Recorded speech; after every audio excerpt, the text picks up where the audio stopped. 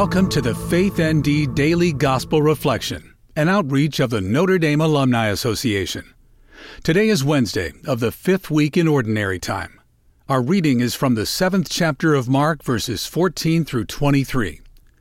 Jesus summoned the crowd again and said to them, "Hear me, all of you, and understand. Nothing that enters one from outside can defile that person, but the things that come out from within are what defile." When he got home away from the crowd, his disciples questioned him about the parable. He said to them, "Are even you likewise without understanding? Do you not realize that everything that goes into a person from outside cannot defile, since it enters not the heart but the stomach and passes out into the latrine?" Thus he declared all things clean. But what comes out of the man, that is what defiles him.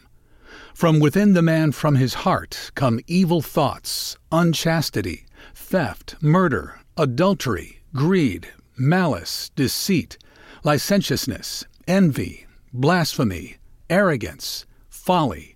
All these evils come from within, and they defile. Today's reflection is written by Andrew Dodderwhite from the class of 1971. In the 1970s, popular comedian Flip Wilson had a character named Geraldine Jones. Whenever Geraldine was caught doing something wrong, she denied responsibility, claiming, "The devil made me do it." It became a national catchphrase. In today's gospel, Jesus is frustrated.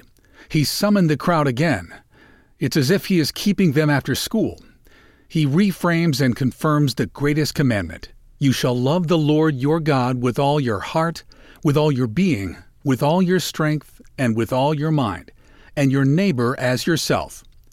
They still don't seem to get it. Jesus wants us to get it.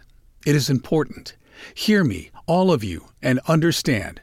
He has to explain it again to the apostles. Are even you likewise without understanding? He wants us to understand. Sin comes from the heart. It comes from our will. The devil can't make us sin. We choose it. We will it from our lack of love.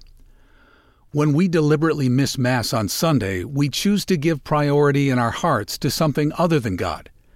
We can't use the excuse, "The kids' sports schedules made me do it." C.S. Lewis in The Great Divorce said, "There are only two kinds of people in the end, those who say to God, 'Thy will be done,' and those to whom God says in the end, 'Thy will be done.'" Let us pray we can surrender our wills and be among those who say to God, "Thy will be done." Today's prayer is written by Reverend Louis Delfra, CSC. Lord Jesus, you teach us the way of the pure of heart, that we might see God more clearly, and so love God more fully. Help us to overcome the weakness and sin in our lives that prevent us from loving you and others with all our hearts. Give us patience, perseverance, and confidence in your loving mercy for those sinful habits and behaviors that we find particularly difficult to overcome. Help us to know that your love for us is greater than our capacity to sin. Amen. Thank you for listening to today's reflection. We invite you to subscribe and share our content with others.